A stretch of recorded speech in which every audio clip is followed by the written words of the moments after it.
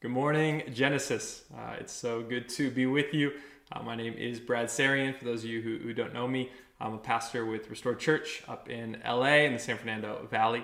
I obviously wish that my wife and I could be with you all today, but this season has us all over the place and on video and wishing we could be together. But it's a privilege to be with you digitally, and as we begin this new series looking at who we are as Genesis. I'm excited to dive in. So I'm going to pray and then we'll jump on in together. Father, thank you. Thank you for your love. Thank you for your grace over us, that as we are spread out, whether it's in living rooms or in bedrooms or wherever, backyards, Jesus, we pray that we would be able to encounter you this morning. I would hear more clearly who you are, and we'd see just how beautiful you are. We'd live our lives in that reality, Jesus. Spirit, would you work in our hearts, that you would encourage us where we need that encouragement, and you'd convict us where we need that conviction. We need you. Open our eyes in your beautiful name. Amen. Amen. I met Chris and Meryl about 8 years ago. I went to a church planters gathering at my buddy Andy Rogers, who's the lead pastor of Restored down in San Diego. He said, "Hey man, I'm going to this church planting thing. I've heard about it from this bunch of different people. There's about 40 or so people that meet, and would you come with me?" And at that time, I was a high school pastor of a church in Long Beach and had zero knowledge of what even church planting was, but Andy was my buddy and I wanted to hang out with him. So I go to this gathering and I start hearing things that I've never heard before. And halfway through this gathering, Chris gets up and he just says, "Hey, if you're new with us today, would you just stand up and share a little bit about yourself?" And so awkwardly, I stood up and shared a little bit about who I was and what was going on. I think at that point we had just been married, my wife and I, for about a year. And Chris said, "Hey, do you have any plans of planting a church? Do you desire to plant a church?" And I was like, "Oh no, I'm just here with my buddy. We got no plans for that. Just kind of excited to be here type vibe." And Chris responded. He said, "If you hang out with us long enough, you'll plant a church." And I awkwardly sat down in my chair. And 6 months later, my wife and I, we moved down to San Diego to help Andy and Jackie Rogers plant the first Restored Church down there. And it's really been through Chris and Meryl, who've just been such a blessing to us. Have taught us so much about marriage and ministry and doing those things together. And so it's a joy just to be with you all this morning. So we're going to dive in. We have a new series that we're kind of putting a pause on Mark. If you've been with us over the last few months going through Mark, we're going to pause and look at who are we? What's our identity as Genesis? And I get the privilege to start off by talking about the gospel. That ultimately we are a gospel people. And depending on where you're at, if you grew up in the church or you're brand new to this thing, that word gospel, you maybe have heard it before, but it's a lot of confusion around it. For many of us, if you did grow up in the church, you hear the word gospel and you probably tune out. You're like, yeah, I got that. Yep, week one, the gospel, we're good. There's kind of a movement, the gospel-centered movement over the last decade or so. And the language around gospel-centered is somewhat unhelpful because I've never met a Christian who's like, yeah, I'm not gospel-centered, right? Every church, every Christian believes that their lives and their churches are centered on the gospel. And the sad reality is that's just not true. And I don't just point fingers at churches and people that their lives aren't centered on the gospel. I'm that story. I was raised in the church. I don't remember a single Sunday not going to a church gathering, Lutheran church from birth to 8th grade, and then going to different churches throughout high school. And it was at 18 years old that I was invited to join a staff team as a junior high intern for preaching. And so at 18, I preached my first sermon and began preaching at 18 consistently. And it took 2 years at 20 years old for Jesus to save me. I was one of those kids who just grew up kind of a Pharisee, very self-righteous, did a lot of the good stuff on the outside, but my heart was far from Jesus. I knew a lot of right theology, but I never trusted in the finished person and work of Jesus. And so I at 20 years old got saved, which was really confusing, because if you would ask me at 19, are you gospel-centered? I'd be like, of course I'm gospel-centered. The problem was I wasn't even saved. So how could I have been gospel-centered if I wasn't saved? And this is very common in the American church and really the global church. I think Satan's desire is to blind us to the beauty of Jesus, as Paul talks about in 2 Corinthians. And so as we talk this morning about the gospel, I'm just going to ask you, would you kind of take your preconceived notions off and just go, okay, what is this gospel, right? This guy's already said gospel 50 times. Is he going to define it? What is it? Because it's so important for us to grasp. If we don't know what the gospel is, the best place we can be is in acknowledging, I'm not even sure what that even means, right? At 18, 19, kind of in my exciting stage of religion and trying to lead and ultimately trying to earn God's favor, I was with a bunch of my college buddies, and we would go down to Skid Row in LA, and we'd hand out sandwiches to men and women who were experiencing homelessness, and just trying to love on those people. And one night I was walking, we'd kind of get paired off in groups of 2, and I was walking with a gal. It was like midnight, 1 a.m., whatever it is, and we're walking, and she sees a man who's kind of laying down on cardboard and in a sleeping bag. She says, "Hey, sir, can I give you a sandwich?" And the man says, "Yeah, I'd love a sandwich." And she says, "Can I share the gospel with you?" And to our surprise, this man said, "Sure." And this was the first time ever. Usually it's like, I'm good, all right? I heard the gospel, or just take the sandwich, get out of here.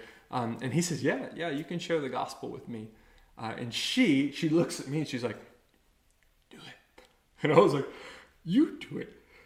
Like, I didn't ask. You were the one who asked the dude if you could share the gospel. So, and she does her best to explain what the gospel was. But in that moment, it was clarifying for both of us that when we had the opportunity to share the gospel, we weren't even sure what to say. It was kind of like, God loves you, and like there's heaven, and you want that? Like, it was just a confusing mess of theology and heresy, and kind of like, what is the truth of the gospel? And so maybe you've heard the word gospel a million times, but how would you even articulate it?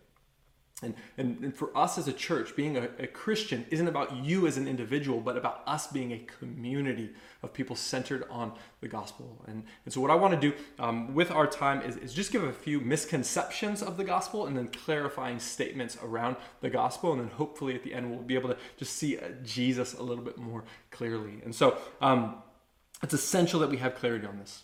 It is absolutely essential that we have clarity on this. So if you have your Bible, open up to Galatians chapter 1. Galatians chapter 1. The Bible does not act as a dictionary, which is really important for us. You can't just kind of go in the glossary and find gospel, and then you open it and gospel's there, and it's like a clear-cut answer. The Bible defines the gospel many, many different ways throughout, but the most important thing to grasp about the gospel is that it's good news. It's the good news of what God has done. But it's not just good news of what he's done. What the gospel is not simply a proposition that we consent to. But as Galatians 1 is going to show us, that the gospel is a person we're called to. The gospel is a person we are called to. So Galatians chapter 1. Verse 6, Paul's writing to the church at Galatia that's struggling. They're kind of moving on from the person of Jesus, moving on from the gospel. And this is what Paul says in verse 6. He says, "I am amazed that you are so quickly turning away from him who called you by the grace of Christ and are turning to a different gospel. Not that there is another gospel, but there are some who are troubling you and want to distort the gospel of Christ." Okay, this is one of my favorite passages to help us understand what the gospel is. The gospel is not just this thing that you answer, right answers. It's not a proposition that you're like, yep, A, B, C, check, check, check. It's a person we're called to. Paul says you're turning away from him, God, to a different gospel. So as clearly as Paul can put it, the gospel is God. The good news of what Jesus has accomplished is not us figuring out the right answers to a theology exam. The good news of the gospel about being a Christian is that you get God. He's the person that we're called to. And it's so easy for Christians for us to forget this or move on from this as the church in Galatia was doing. They're like, yeah, the gospel, Jesus, God, we got that stuff. Now we need to move on to more important things. And Paul's going, there's nothing more important. Like, getting God is the good news. Getting God is your joy. Everything in the gospel, your salvation, your sanctification, your future glorification, all those fancy words, even forgiveness and not walking in shame or guilt, all of those are so that you can experience God. God forgives us so that he can get us. He doesn't just forgive you. Sometimes the gospel is explained in such a way, it's like, you're a mess, you need to be forgiven. God wants to forgive you. It's like, cool, but there's nothing relational about that. He may just forgive me, just kind of like let me off the hook. The good news of the gospel is that God forgives me because he wants intimacy with me. And yet so many Christians view the gospel as a proposition. It's like a Scantron test, right? I don't think anyone would necessarily say this, but I think most Christians really believe that if you just get the right answers, then you'll go to heaven. And so kind of the idea, I think, in most American Christians is this, you die whenever it is at 110, a nice age, and in your hospital bed, whatever it is, which many of us falsely believe, you're going to die, and then you show up to heaven, and there's a gate there, and then kind of, St. Peter or somebody hands you a Scantron test. You're like, let's see how you did.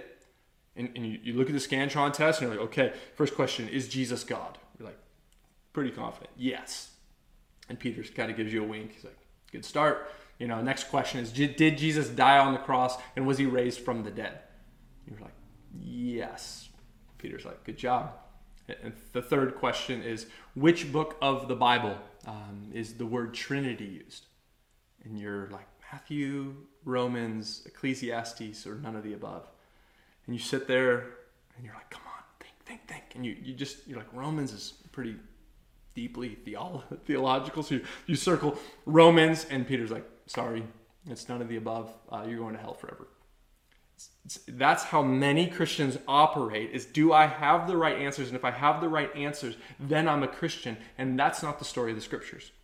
Martin Lloyd-Jones, old school preacher, he says it brilliantly in his sermon that he preached on 1 John chapter 1, verse 3, about having fellowship with God.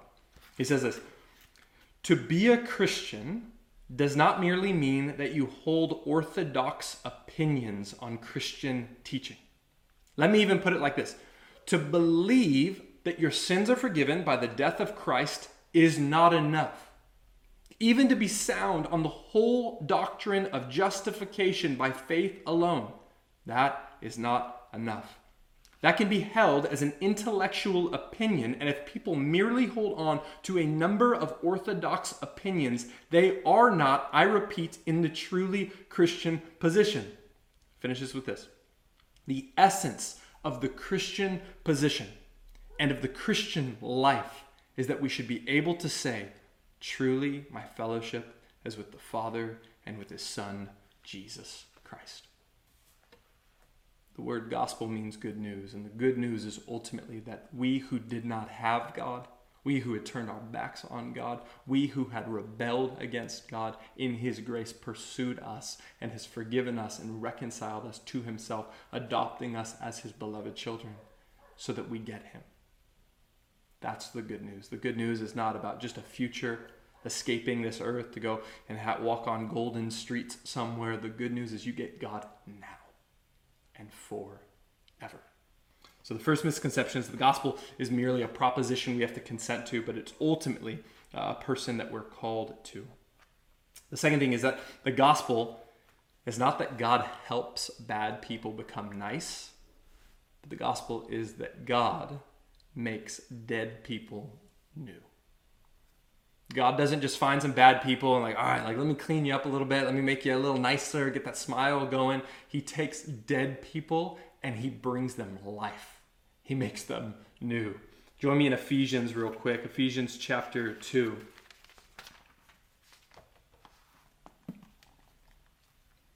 Ephesians 2, 1 to 10 are really important for the Christian to grasp their understanding of their own testimony, their own story.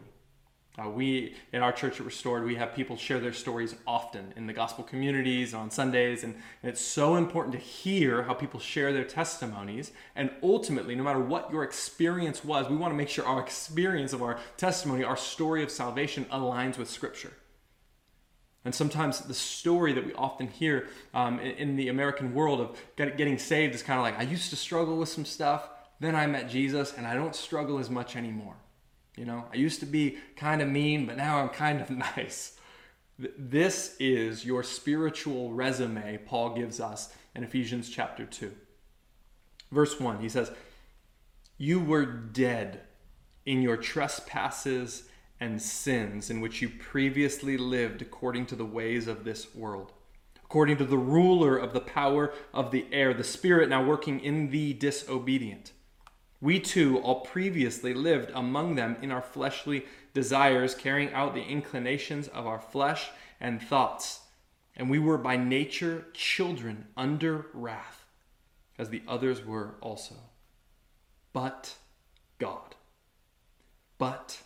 God, who is rich in mercy, because of his great love that he had for us, made us alive with Christ, even though we were dead in trespasses." So no matter your testimony, if you were saved at 5 years old or 55 years old, your testimony is this: I was dead and God by his grace made me alive. I was dead. I was spiritually dead. I could not choose the right things, and God in his great mercy chose me. He loved me. He pursued me. He woke me up and raised me from the dead so that I could see for the first time the spiritual realities, life in its fullness, relationship with God. That's our story. It's not going from bad to nice, but dead to new. Do you grasp that, brother or sister? Are you living in that new reality? Do we still struggle? Absolutely. But is there a newness to your life that cannot be explained apart from the work of the Spirit of God inside you? See, the gospel is this good news that though we were dead, he made us alive. So how did he do that? How did he take a bunch of dead men and women and make them alive? We have to go back to the beginning. In Genesis 1 and 2, when God creates the first humans, he creates them and says, be fruitful, multiply, fill the earth. God's desire for the earth was for humans that he created to rule and reign as his representatives. That was his plan. He said, I'm going to make you in my image, and your job is to have fun and love me and love others and display my image to the world. And our first parents chose not to do that. They walked away from the source of life himself in rebellion and sinned against God and said, no, we'd rather just do things on our own. It's the same decisions you and I make all the time. It's the life we lived before Christ saved those of you who are Christians. And so God, even though the first humans, you have Adam and Eve, they rebel against God, God doesn't just say, fine, forget the plan. They deserve hell, they deserve judgment, get out of here. God in his grace pursues. In Genesis 3, he promises that this won't be the end of the story. And what he talks about is that the woman's seed, through Eve, there's going to be a human who comes about and redeems and makes all things new out of the mess that they had created. And so God doesn't give up on his plan for that humans would be his representatives, that humans would be the ones ruling and reigning in his image, showing the world off of how beautiful and good he is. So God chooses Abraham. Abraham has Isaac. Isaac has Jacob. Jacob's name's changed to Israel. Israel has his 12 sons, the 12 tribes of Israel. Israel's supposed to be the nation, the people who show the world what God is like, and they fail over and over and over. And yet God, instead of giving up on his plan, so committed to his plan that he would rule through humans, that God himself becomes a human. Through the person of Jesus, the Son of God, fully man. And he, as an Israelite, lives the life that we could not have lived, that no one had lived before, fully obeying the law, fully loving God and loving neighbor. The first one who should have received the blessing of Yahweh at the end of his life is crucified and is on a tree cursed, crying out, my God, why have you forsaken me?" Jesus Christ forsaken because of us. The God-man, who was our representative as a human, took on our sin and chose that he would be the one who would bear the penalty. He would bear the consequences and judgment of God for all of our sin. He paid it himself as a perfect representation between God and man, sinless. And on the third day, he raises from the dead. The Father gives him life. The Spirit breathes in him, and he comes to life physically. And so now, for those of us who put our faith in Jesus, we're not putting our faith into a dead man. We're putting our faith into the risen Christ. And when you put your faith in Jesus, you are united to him. Union with Christ is the good news of the gospel. And everything good that comes from the consequences of the gospel is a result of our union with him. Why am I an adopted son of God? Because I'm connected to the true Son. Why am I forgiven? Because I'm connected to Jesus.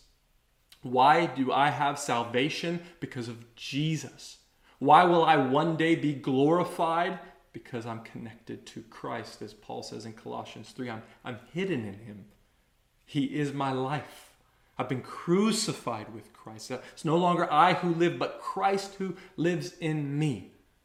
And the life I now live, I live by faith in the Son of God who loved me and gave himself up for me. And this is the good news of the gospel. It's not that he takes bad people and makes you nice. He takes dead men and women and makes us new by uniting us to himself. And it's our faith, and it's purely by his grace. That's why there's no boasting in the Christian life. You were dead and he brought you to life. Who gets to boast about that? You don't boast about getting rescued other than boasting in the one who rescued you. My brother, when we were in high school, he got caught up in a riptide out at the beach. 16-year-old dude can't swim his way back in. Lifeguard had to go and get him in front of all of our friends. Lifeguard has to go get my 16-year-old brother and bring him back in because he was helpless, caught in a riptide. As my brother gets pulled in by a lifeguard, and all of us are around, grateful he's alive, as he walks up, he doesn't walk up with a swag. He isn't like, "Did you guys see that? Did you guys see how he rescued me back there? I was doing pretty good, but I'm glad he kind of gave me a boost." No, my brother was humbled. He walked with a limp for the rest of the day, having to be saved. And this is the beauty of being a Christian. You've got a limp for the rest of your life. There's no swag. I've been saved by grace. I can't look down on anybody. I was dead. He made me alive. But if you were just kind of bad and you cleaned yourself up and made you nice, of course you can look down on others and judge them. But the gospel story says that we're saved by grace. We're united to him so that it creates a complete humility in us and a confidence that he loved us and gave himself for us. I was talking to a gal a few years ago, and she, in her mid-50s, she got married and then got saved later on in marriage. And so she was married to a non-believer. And I was listening to her story, trying to understand, like, man, what's that like for 20-some years married to a non-Christian as she loves Jesus? And as she was sharing, she was telling me how amazing of a guy he is. As a non-Christian, he loves well. He's so nice. He's so kind. He's loved her well. He's loved the kids well. And she said, he's so nice. He's this close to becoming a Christian. And in love, I said, I get what you're saying, but he may be too nice. He may be using his niceness as an obstacle to the cross. He may think, if this is what you believe, that becoming nicer is how you become a Christian. If there's a scale that he's almost in, then he's fundamentally misunderstood the gospel. You don't nice your way into the kingdom. You repent your way into the kingdom of even your niceness that was rooted in selfish desires. And so it's important for us to grasp this, that God does change us. He makes us new. And nice, yes, it's a good thing, but love is more important. And this is the person that God wants us. He's making us and shaping us into as he's given us his Spirit. The third thing is that the gospel is not the starting point that we walk away from. It's the path we walk along. The gospel is not a starting point that we walk away from, but it's the path that we walk along our entire lives as Christians. Back in Galatians, I should have told you to keep your finger there, but Galatians chapter 2, we see a story with Paul and Peter that is so crucial for our understanding. To not believe, okay, yeah, I got saved, I heard the gospel back in the day, now when the preacher starts talking about the gospel, I pray for the non-Christians present. No, the gospel's for Christians as much as it's for non-Christians. I need to hear the good news every single day. I need to be reminded of it so that my life can continually be conformed by the good news of who Jesus is and what he has done and who I am. And we see this in Galatians chapter 2. Paul says this, but when Cephas came to Antioch, Cephas, Peter, came to Antioch, I opposed him to his face because he stood condemned. A lot going on right there. I hate to get confronted by anybody. Getting confronted by the Apostle Paul, probably not a good day. Why'd this happen? Verse 12. For he regularly ate with Gentiles before certain men came from James, for he regularly ate with the Gentiles before certain men came from James. However, when they came, he withdrew and separated himself because he feared those from the circumcision party. Then the rest of the Jews joined his hypocrisy, so that even Barnabas was led astray by their hypocrisy. But when I saw that they were deviating from the truth of the gospel, underline that if you got your Bible, deviating from the truth of the gospel, I told Cephas in front of everybody. There's no private rebuke going on here. It is a public rebuke. I told Cephas in front of everyone, if you are a Jew, live like a Gentile. If you who are a Jew, I'm just excited. If you who are a Jew live like a Gentile and not like a Jew, how can you compel Gentiles to live like Jews? Okay, so Peter's caught. Cephas he's caught. True prejudice on the scene right here in Galatia. That when Paul saw him, Paul had seen Peter eating with Gentiles. Right? Acts 10, God gives Peter this vision. Hey, the Gentiles are a part of the family of God if they trust in Jesus, the Messiah. It's not just a Jewish story. It's for all nations, going back to Genesis 12, fulfilling the promise of Abraham that the church would be a multi-ethnic community. Peter got that revelation and then he stopped living in it. So much so that he was eating with Gentiles, which was good, but as soon as some Jewish leaders showed up, he was like kind of the high school kid in the cafeteria, caught between his new friends and the jocks, like, sorry guys, and it just ditches his new friends and says, sorry guys, I don't know, I was just telling them, they got to start eating better and, whatever it was. And Paul says, you deviated from the truth of the gospel. Every issue for the Christian is a gospel issue. Paul does not say, Peter, you're acting prejudiced right now. This is really going to stunt the movement of Jesus. You don't want us to get canceled, do you? This is politically incorrect. You better align yourselves with the most recent sociologists, their views of the racial tensions and ethnic tensions in our area. No, Paul looks at him and goes, you've deviated from the gospel. Racism and prejudice, they're not new ideas. They're deviations from the gospel. Why? Because the gospel tells us that every single human being is equally beautiful and equally broken. And racism and prejudice says there's some who are better than others. There are some who deserve more than others. And Paul doesn't say, hey man, I don't know, that's not a good idea. He says, this is a deviation from the gospel. You're not walking in step with the truth of the gospel. Every sin is a result of us not trusting and walking in the truth of the gospel. We need to grasp this, especially in this season. As so many of the racial tensions have resurfaced again and again and again, proving that our nation has not moved on from this stuff. We still are broken and fractured. There are systemic injustices. How do we know that? The gospel tells us. Human beings created the systems. Of course they're broken. They have to be. No human could create a perfect system. So the idea for some to deny that there's a mess in our world is crazy if you trust the gospel, you trust the good news that Jesus had to die for everyone, even people who wrote the Constitution. That everyone is broken, and it's a gospel issue. Let me give you a few other quick things to show you that all things come back to the gospel. Think about something like sexual purity, right? Sexual purity. How would the New Testament authors, Jesus, how would the apostles command us to walk in sexual purity, whether you're married or you're single? Well, they don't do this. They don't say, hey, you don't want to fool around. You could get somebody pregnant. You don't want to get pregnant, right? You could get an STD, right? Like the fear piece of here's why you should stay sexually pure because it might mess up your life. It's not how the gospel is applied to sexual purity. 1 Corinthians 6, the Apostle Paul says, flee sexual immorality. Why? Because your body is not your own. It's been purchased with a price. The price of Jesus' own precious blood.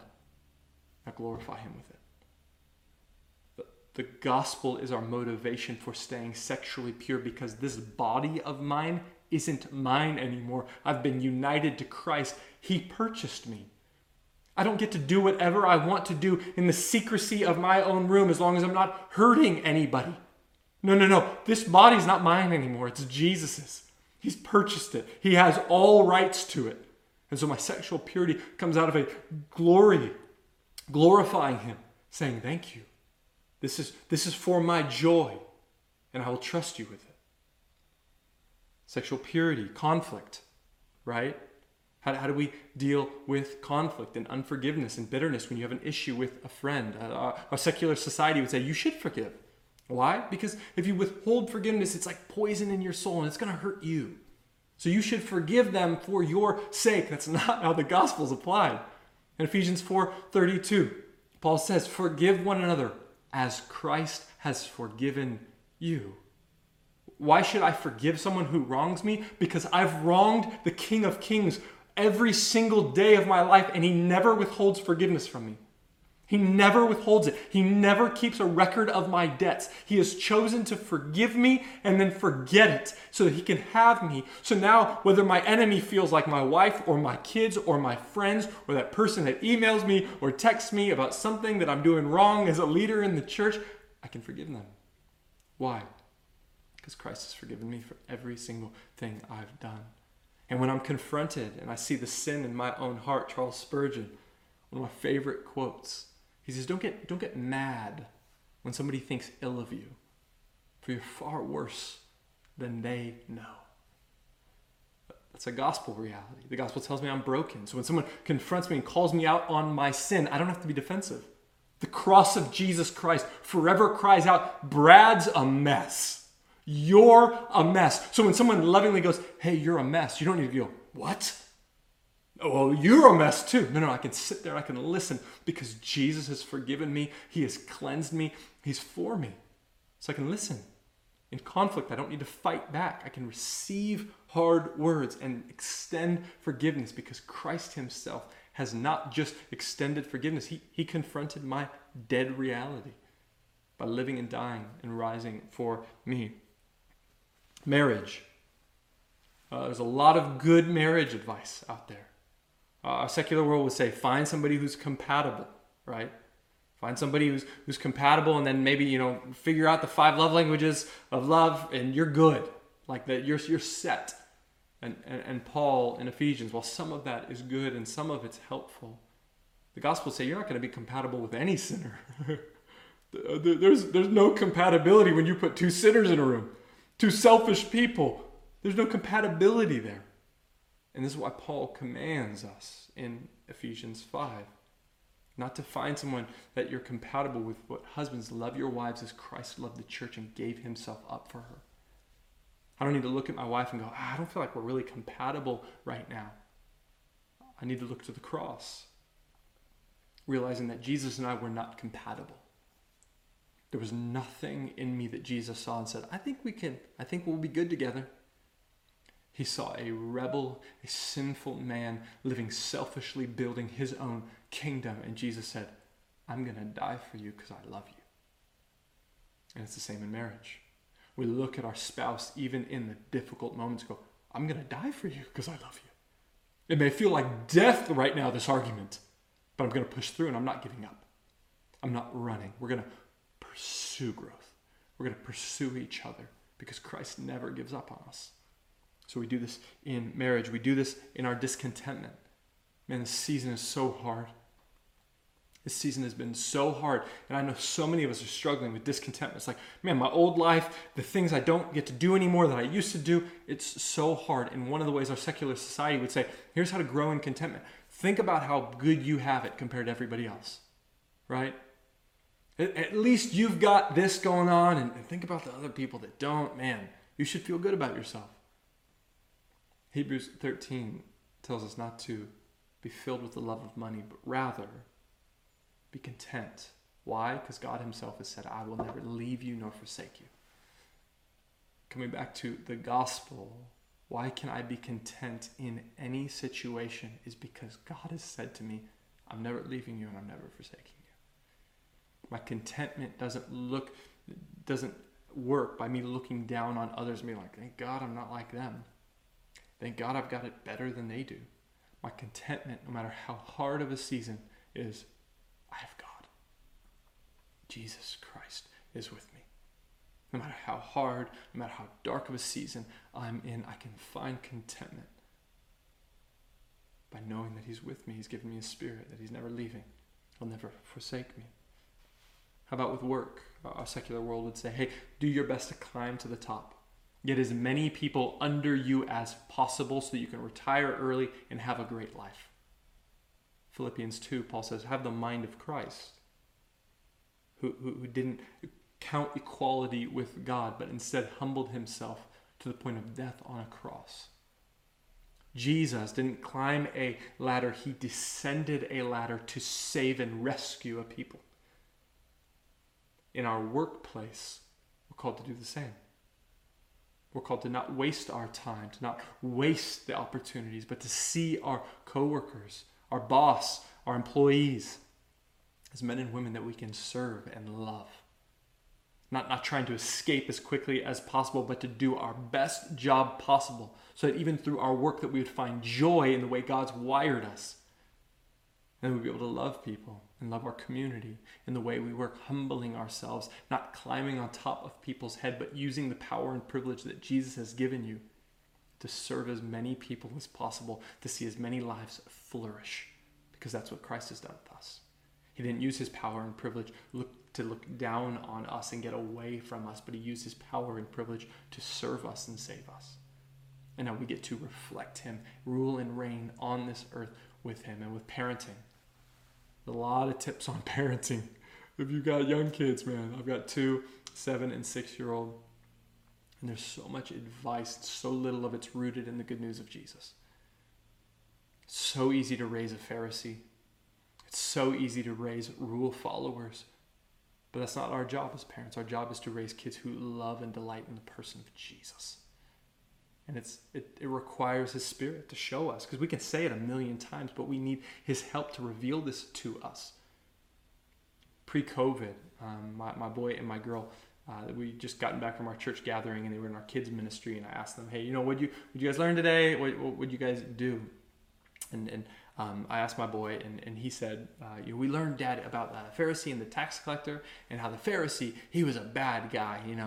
He was praying, he was very mean, and he said, I'm better than you. And the tax collector was sad, and he knew he was a bad person, and God loved that. And I was like, well, that's pretty good. Well done, man. I looked to my daughter. I said, hey, baby, what did you learn? And she said, I don't remember. And my boy starts laughing at her. Like, she doesn't even remember, right? And I feel like the Spirit gave me just a quick moment of grace in that.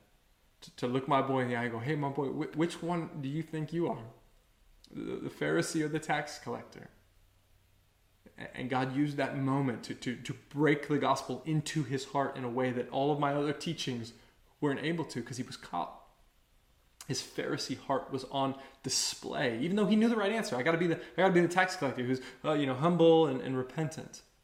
But his actions reveal the Pharisee. And I would fail my son deeply if I went, "Good job, boy, for remembering the lesson. Shame on you, girl. You better remember next time."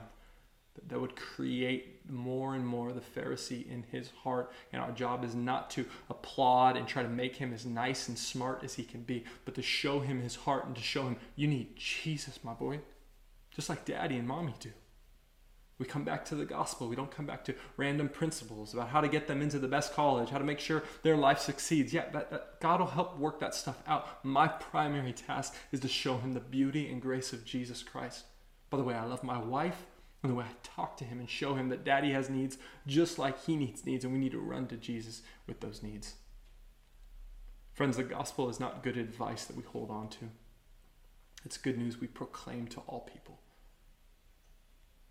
Let the gospel, the good news that you have God, who you once were at enmity with, He's loved you, He's saved you. Would you not go, "Oh, this makes me feel good. I'm going to kind of hold on to that."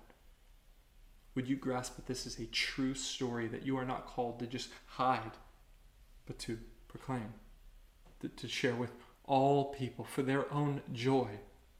That you wouldn't buy into the lie of like, "Well, it works for me. I don't know if it's really going to work for them." Let us proclaim the good news. And I believe a deep diagnostic question for you is how do you get the gospel? Is it really sinking in? Do you share it with others? God's hardwired us to be evangelists. It's why Yelp exists. You get back from a restaurant, best place ever. You share good news with people all the time without being paid, without being guilted into it, without fear. You do it out of joy. Would we do the same thing with the good news? Especially in this season of brokenness. Think of our neighbors, our community, the world that is desperately in need of Jesus. Would we not keep this going? Wow, this has really helped me. Would we share it? Would we lovingly proclaim it to all people that you are dead and you need life? Would you trust in Jesus? He's for you. He's for your joy. Would you trust in him? It's purely by his grace. Would we be people who walk into this? If you're not a Christian, I would beg you today. Would you not just go, "Okay, yep, good, I got it up here now. I got my notes down." No. Would you trust in him? Would you fall upon the grace of Jesus Christ, realizing that you've got nothing else? Like Paul says, everything's rubbish compared to knowing Christ. It's the greatest truth that we're invited to walk into. Would we believe him? Would we enjoy him? And would we share him with all others? Because the good news is that we have him purely by his love and his grace. Let's pray.